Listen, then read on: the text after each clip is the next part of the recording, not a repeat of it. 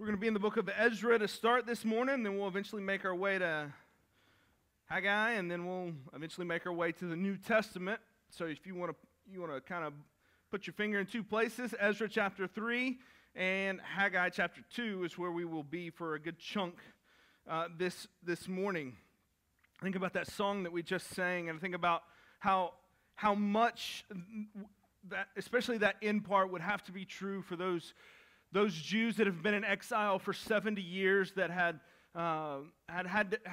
to leave their homes, see their children and their grandchildren be born under the rule of the Babylonians, away from their home, and how they would have to sing a song like that says, "You are good," even when the dark is holding on, and they would have to confess that, "I believe, God, you are good, even though I cannot see it right now."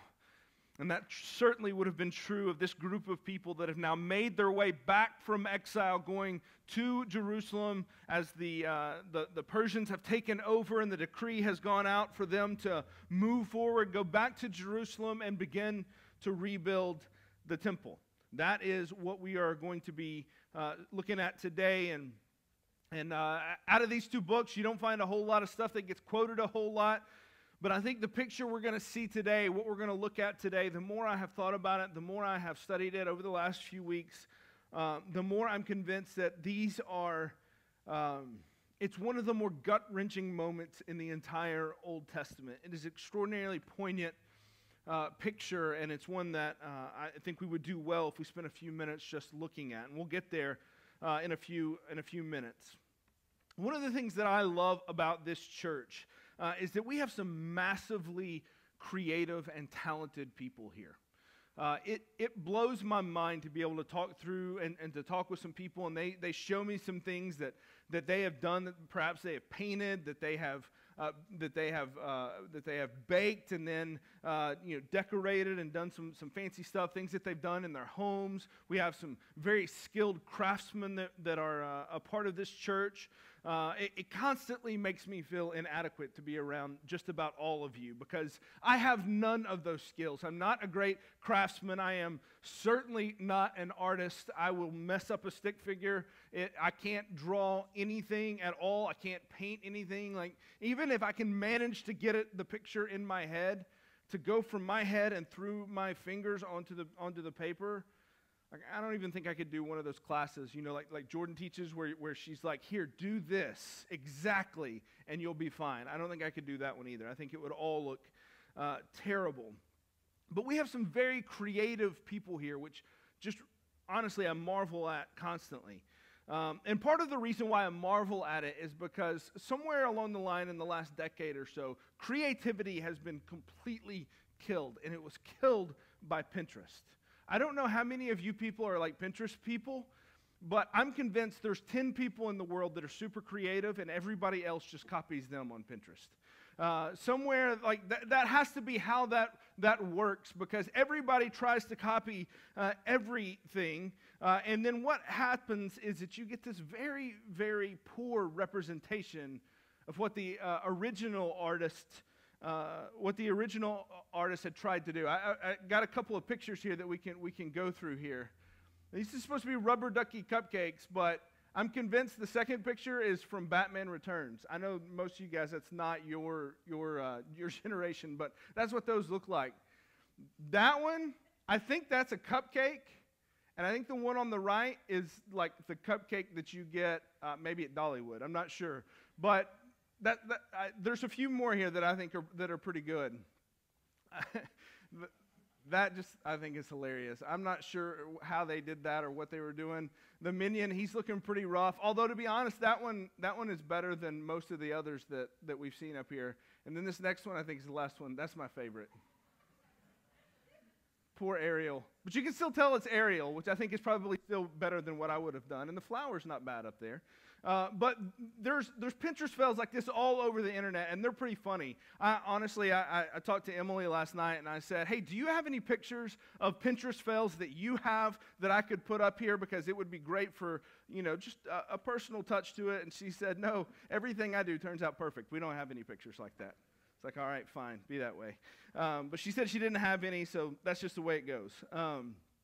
The whole premise of this, there's even a show on Netflix called Nailed It that is built off of this premise, that you can't just replicate the original artwork that is done by these people. And the idea is that the picture looks amazing, but the execution of that task and the final results are very, very poor imitations of what the original looked like. You might be able to compare the two and bring them together if you squint just the right way, but honestly, what you can pull off just isn't the same as what the experts can pull off. And this general idea will be the same thing that the writer of Ezra will be sharing with us as construction begins on the temple. But before we get there, we've got some work to do to kind of set the stage for what we'll get to at the end of the message this morning. And so I want to read where we left off last week, which is the end of Ezra chapter 2, verse 70, and then we'll pick up from there. So Ezra chapter 2, verse 70. Now the priests, the Levites, some of the people, the singers, the gatekeepers, and the temple servants lived in their towns, and all the rest of Israel in their towns.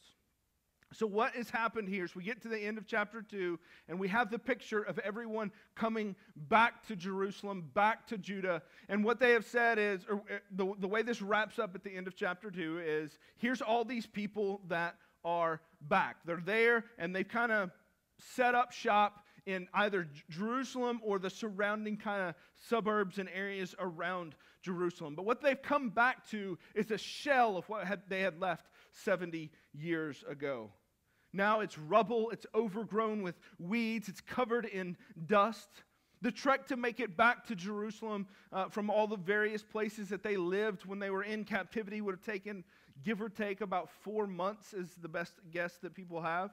So when they returned, they would have been greeted with a pile of rubble and completely exposed to any harm that anyone would want to do to them, which we'll see next week was plenty of people that would like to do harm to them.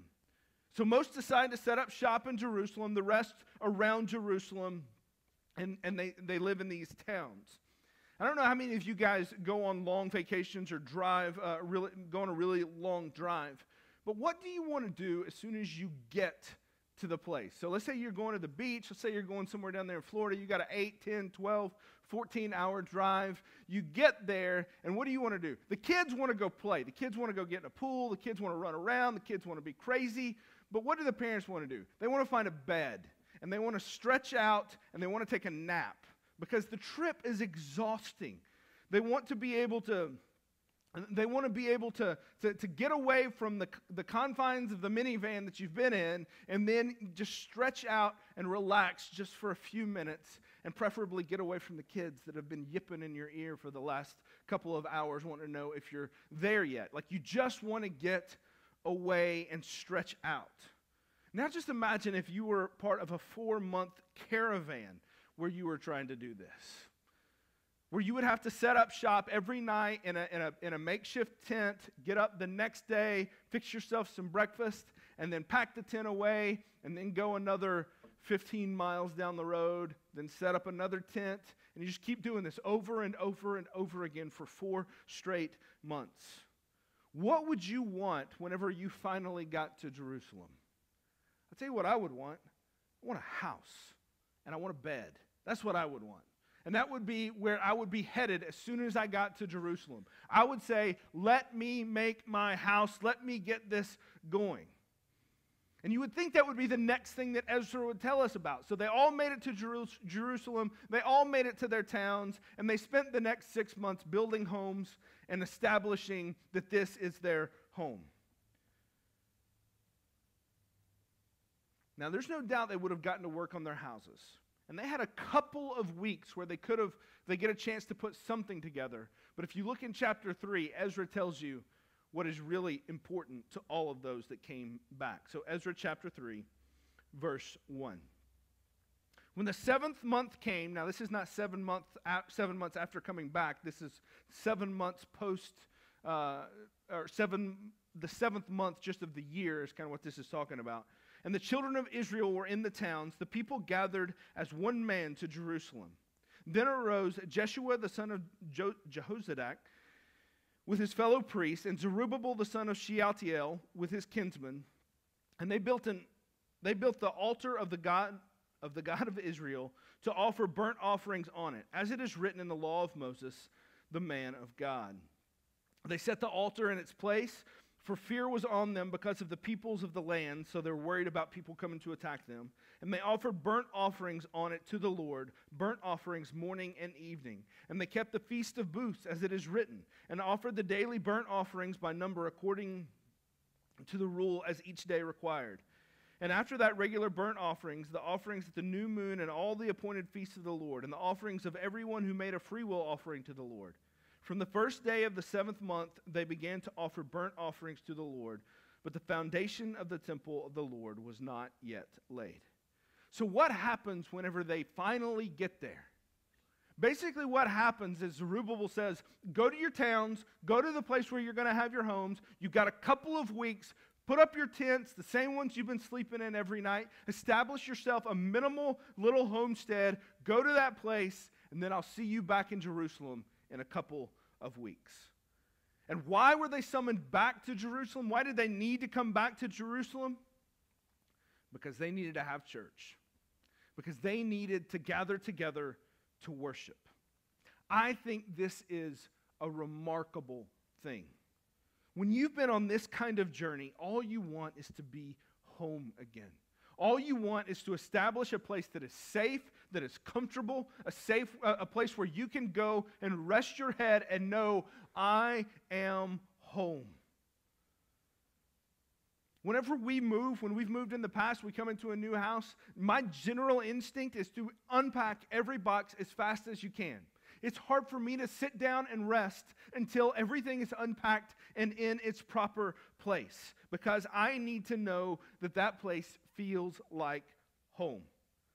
But the instinct of these people is that nothing will stop them from gathering together to worship together. They need to be together because they need to make an offering at the altar of God. After all, that's the whole reason that they're going back to Jerusalem in the first place. And don't miss this. They're not going back just because of, it's homecoming. They're not going back just because they feel like, you know what, that is a great place. I really like that little plot of land where Grandma had her house. I'd like to have that back. That's not what they're going back for. They're going back to Jerusalem because that's where the temple was, that's where the altar was, and they needed to make a sacrifice. They needed to worship together. And that is what they were going to do. Friends, we have to let this be an example to us.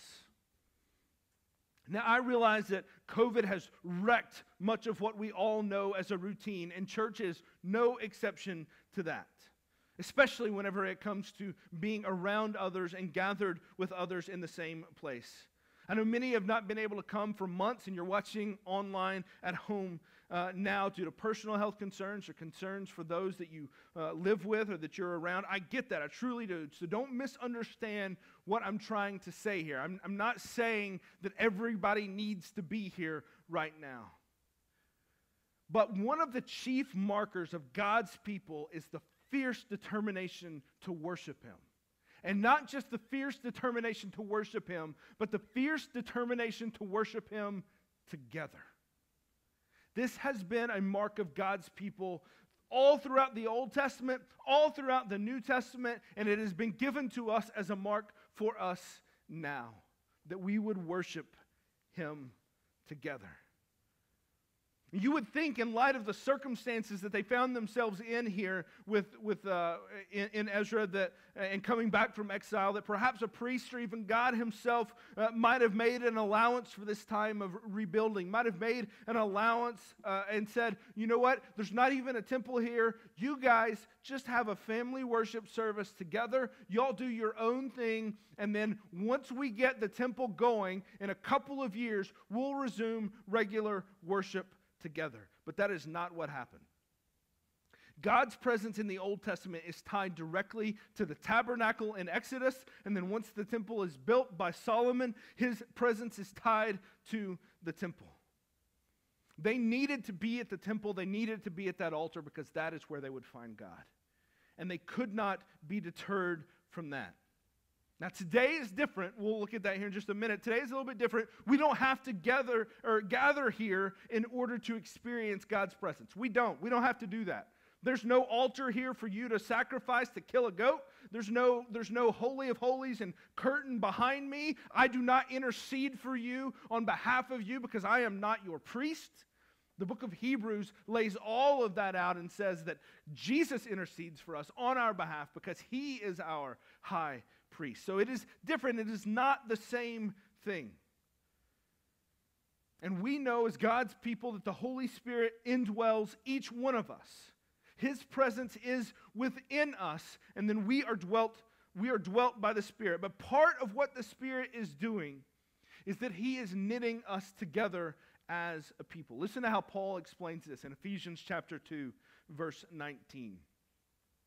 He says, "So then you are no longer strangers and aliens, but you are fellow citizens with the saints and the members of the household of God, built on the foundation of the apostles and the prophets, Christ Jesus himself being the cornerstone, in whom the whole structure, being joined together, grows into a holy temple of the Lord." So we're talking about the rebuilding of the temple in Ezra and the structure going up and the altar that is there. And what Paul says is, you are just like that structure that is going up. Same thing. Theirs is made of brick and mortar and wood and stones. You are made of the people of God. And then he says in verse 22, "In him you also are being built together into a dwelling place for God by the Spirit." You see, in the New Testament, there's no such thing as a Lone Ranger Christian. Because one brick does not make a temple. One brick does not make a house. And part of what the temple, or part of what the Holy Spirit is doing, yes, he indwells us individually. But part of the work of the Spirit is that he indwells us individually so that I can then be connected to you, and you can then be connected to me, and then you can be connected to your neighbor, and then together we are a spiritual house and a house in which God dwells in his people. So the picture that we have is the Old Testament temple worked this way, and the mirror to that is then how it works in the church, not in the church building, but in the church, us collectively. That is the picture that the Old Testament gives and the New Testament fleshes out. We'll talk even more about that here in just a few minutes. It is a huge theme in the New Testament. And so I say all that to say we cannot treat our time together as a church as optional or a preference. As Christians, it is utterly essential to our faith, working out in the way it is designed to work, that we be together.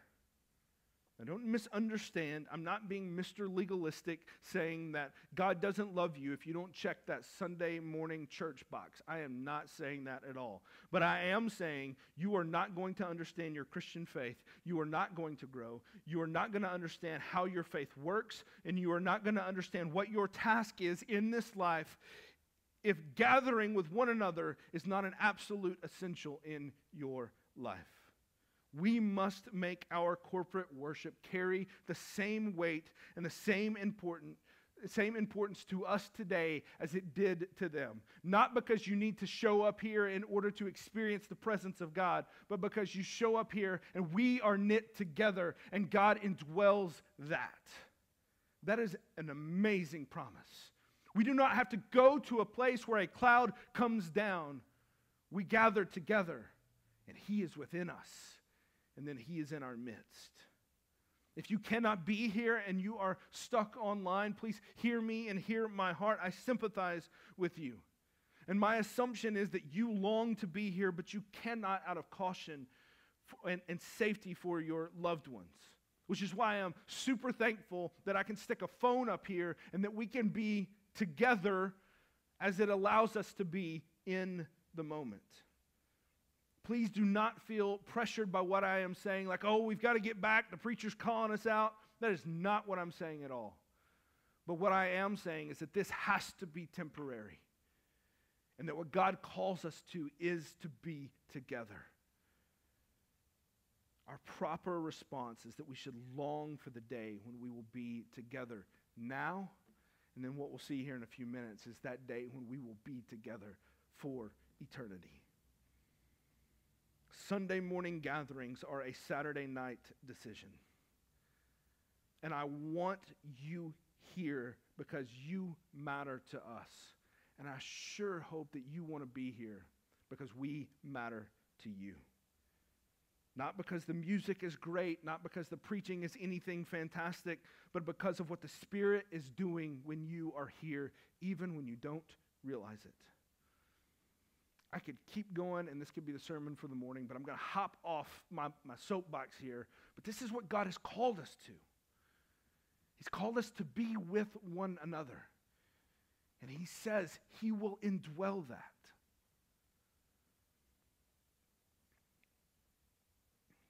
The other part of this thing is the timing of this worship that I find amazing. Whenever you read this in Ezra chapter 3.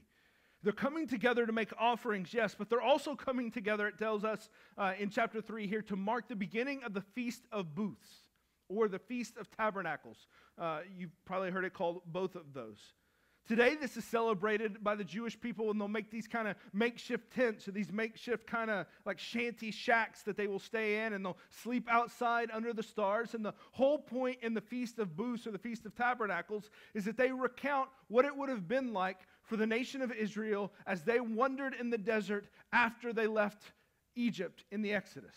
And they recount God's faithfulness even in their desert wanderings. That's what the Feast of Booths is. That's what they are celebrating. Now, can you imagine how poignant and poetic it would be as you have just come back on a 4-month journey, sleeping in a tent out in the desert underneath the stars, and now you are going to celebrate a holiday. You're going to celebrate a feast that says God was faithful to our people then, whenever they were sleeping under the stars with a tent as their home, and he is faithful to us now, whenever there is a tent as our home and we are sleeping under the stars. They didn't have to build a tent to kind of mock and create like this mock circumstance. They were living it out. I think it's a beautiful picture. And I can imagine how much it must have meant to them to be able to say that even when the night is holding on, even whenever the hardest things were before us, even when our forefathers were wandering in the desert, God was with them. And even now, as we sit here lying among the rubble with the city walls torn down, exposed to our enemies, God is with us now. What a beautiful, beautiful way to worship.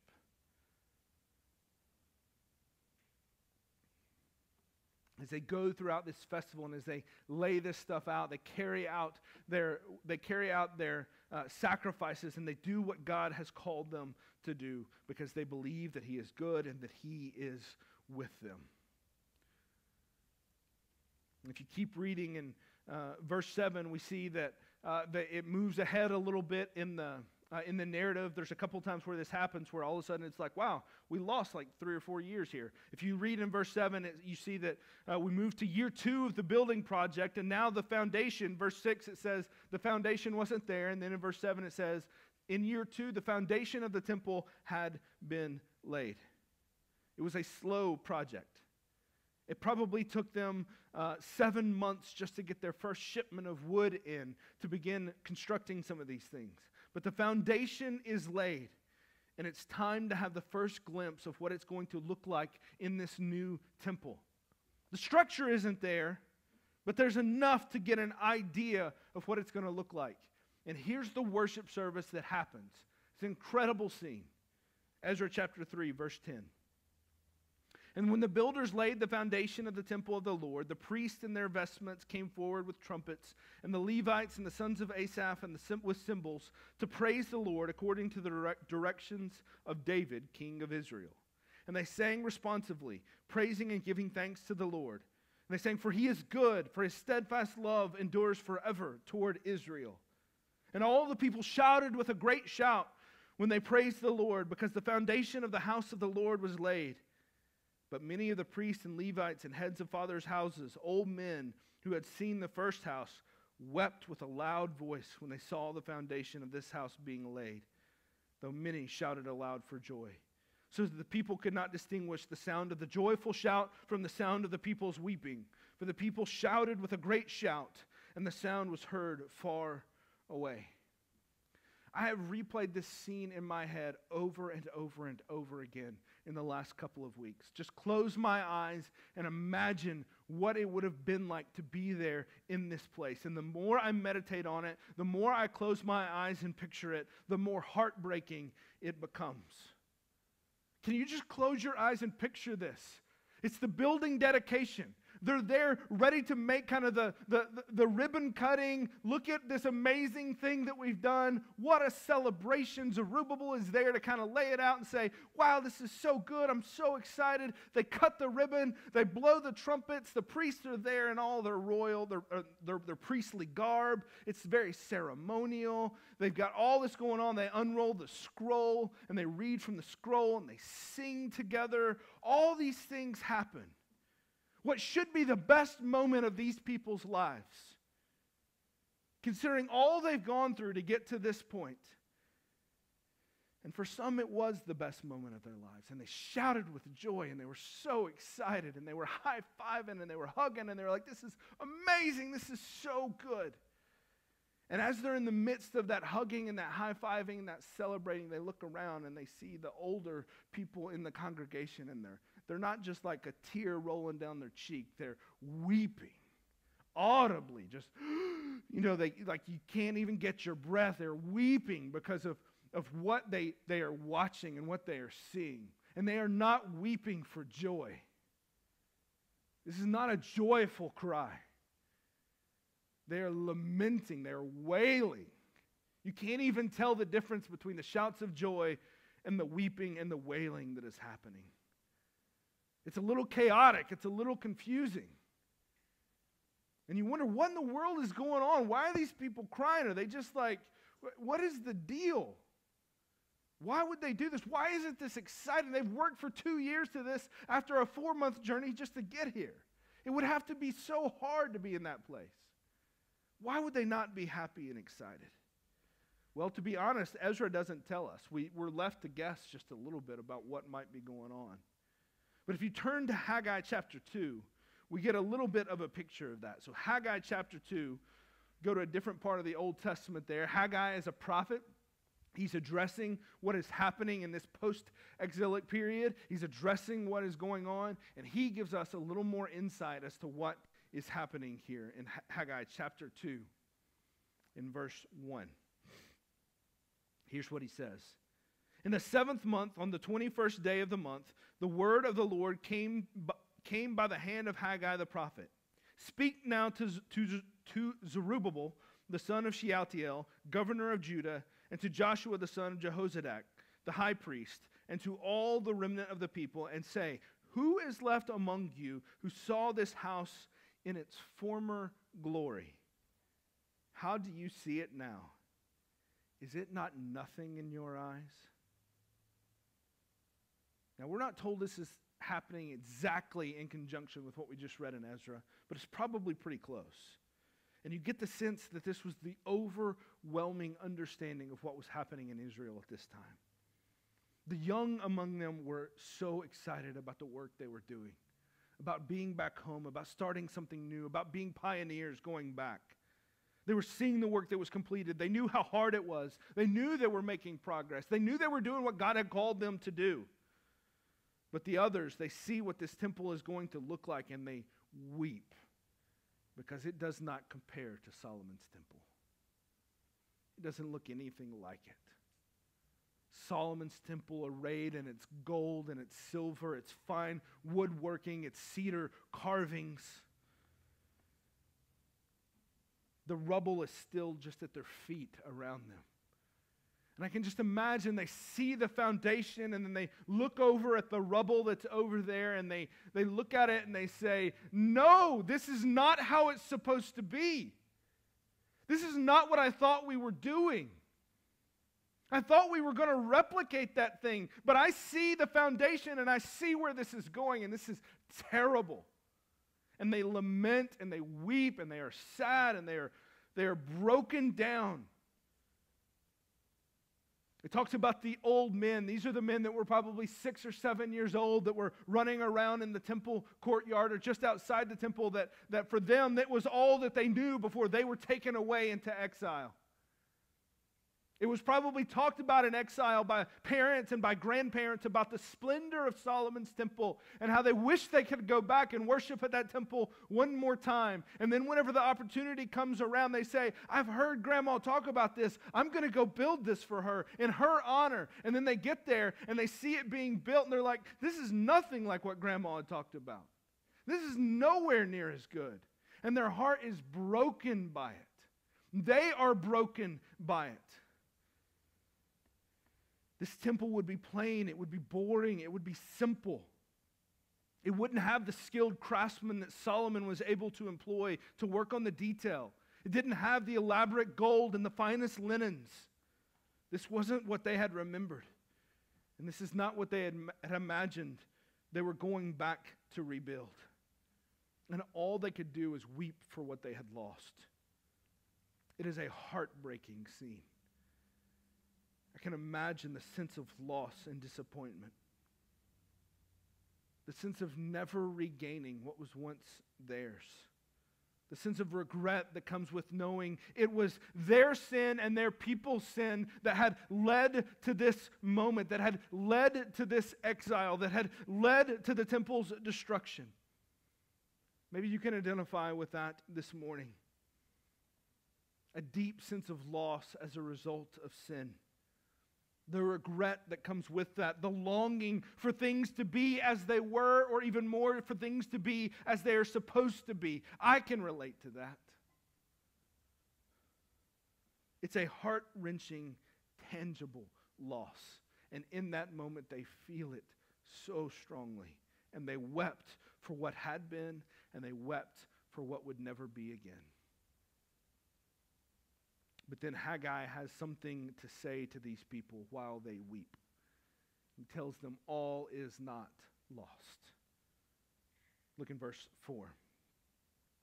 Haggai says, Yet now be strong, O Zerubbabel, declares the Lord. Be strong, O Joshua, son of Jehozadak, the high priest. Be strong, all you people of the land, declares the Lord. Work, for I am with you, declares the Lord of hosts, according to the covenant that I made with you when you came out of Egypt. My spirit remains in your midst.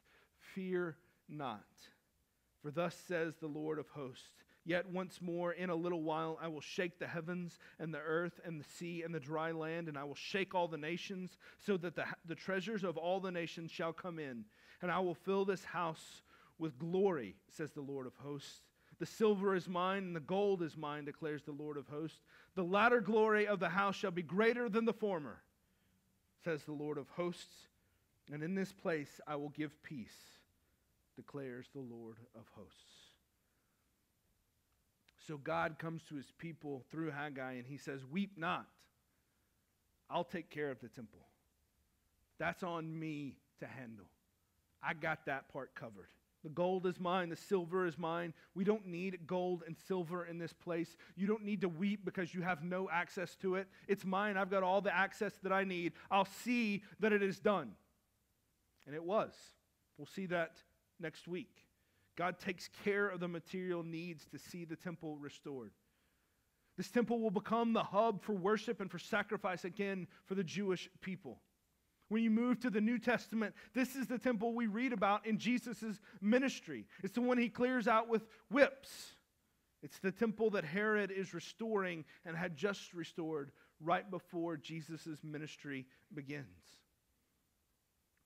Verse 9 makes an interesting claim, though. It says that the latter glory of the temple will be greater than the former. The new temple will supersede Solomon's temple. And in some ways, that is true. It's almost triple the size of Solomon's temple whenever you compare like square footage and kind of the way things are laid out. It's far, far bigger. But it never gains the ornate details of Solomon's temple. And it doesn't have the all the grandeur that Solomon's temple had with all of its details and its gold and everything that's in there. It gets gold and it gets covered in all that, but it's not quite the same. On top of that, the Holy of Holies in this temple is absent some things, notably the Ark of the Covenant with the 10 Commandments in it. It doesn't have that. It's empty. It's not in there. So yes, this prophecy is fulfilled, But as often happens with biblical prophecy, there are multiple layers that are being told here by Haggai. Because there is an even greater sense in which the new temple's glory will be even greater than the old. You see, the old temple had the presence of God that came and dwelled among his people, would come in a cloud and would dwell among his people.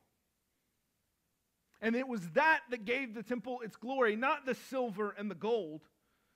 This new temple, though, would never have the presence of God show up quite the same way. There's no recorded instance of his presence coming and dwelling in a cloud, in a column of smoke, the same way that we see with the New Testament. There's no glory cloud filling the temple so that it overwhelms the priests, which is what we see whenever Solomon's temple is dedicated. So we have to wonder, what is it that Haggai means whenever he says the glory of the temple, of this temple, will supersede that of the original? You see, while God doesn't descend in a glory cloud, he did descend in a different way to this temple. In the 2nd chapter of John, you see Jesus clearing out the temple, and he's calling out the Jews for their hypocrisy. And he's for their hypocrisy, for the profaning of the temple, for their selling of goods in the temple. He's turning over tables. He's cracking whips. He's clearing out this temple. In John chapter 2, verse 19, Jesus says this: "Destroy this temple, and in 3 days I will raise it up." And the Jews then said, "It's taken 46 years to build this temple." They're talking about the renovation that Herod has done. "And will you raise it up in 3 days?" And then John tells us, "But he was speaking about the temple of his body, when therefore he was raised from the dead."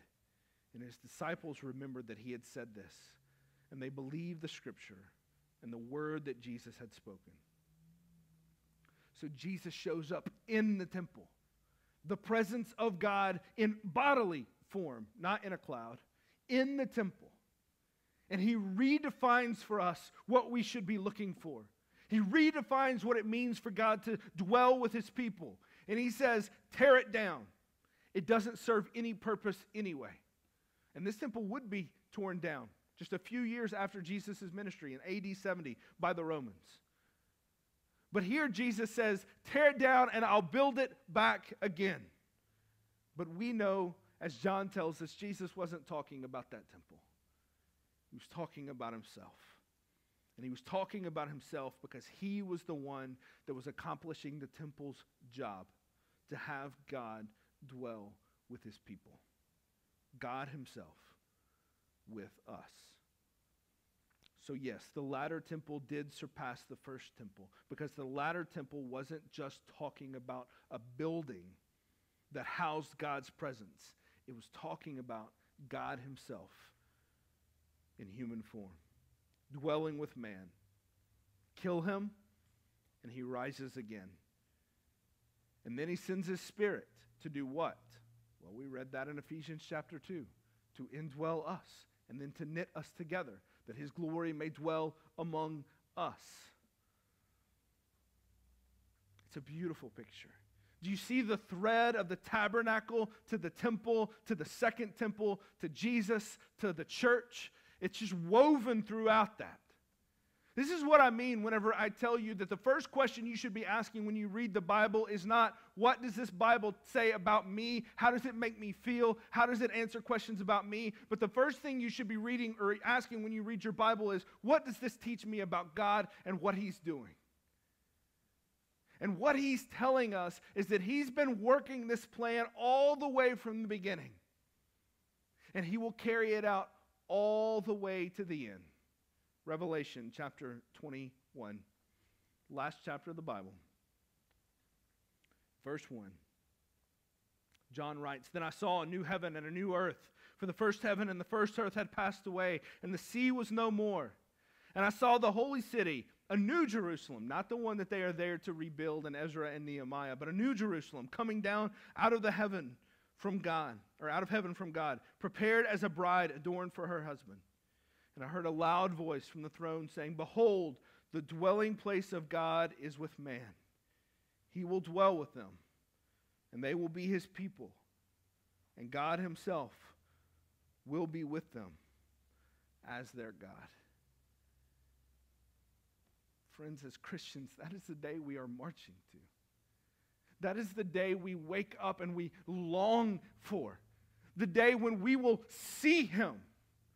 When we will be fully known and we will be fully covered by Christ, fully covered by his blood, and we will be together, you and I together, not being built up anymore, but now established in the New Jerusalem, not needing a temple in this place because God dwells with us. We don't need something to keep us separate, but we are there with him.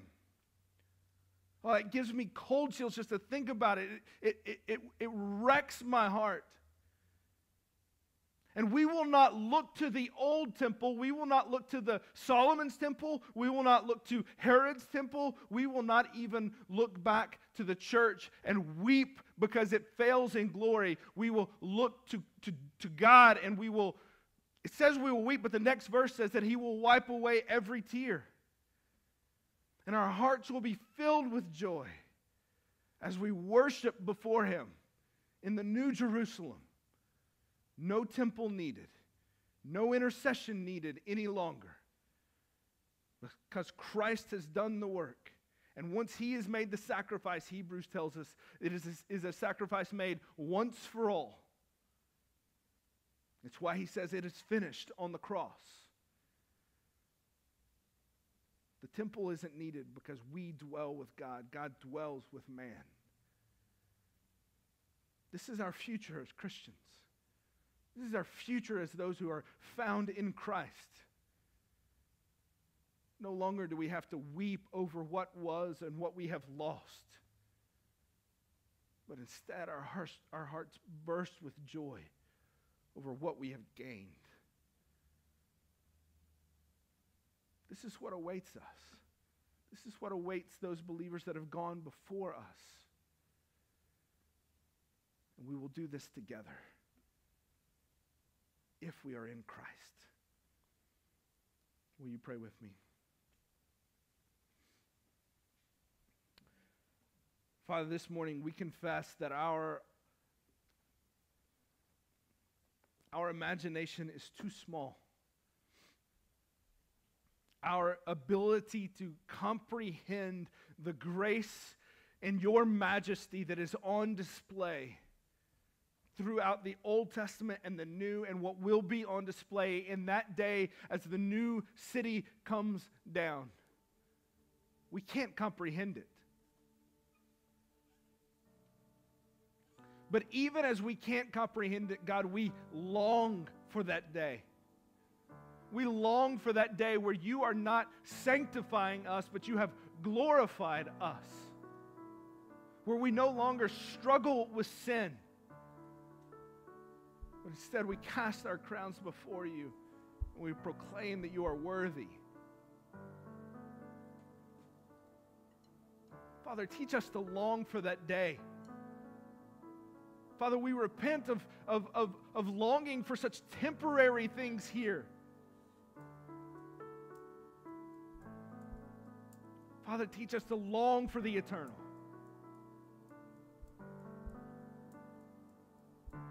And to build our lives around that day.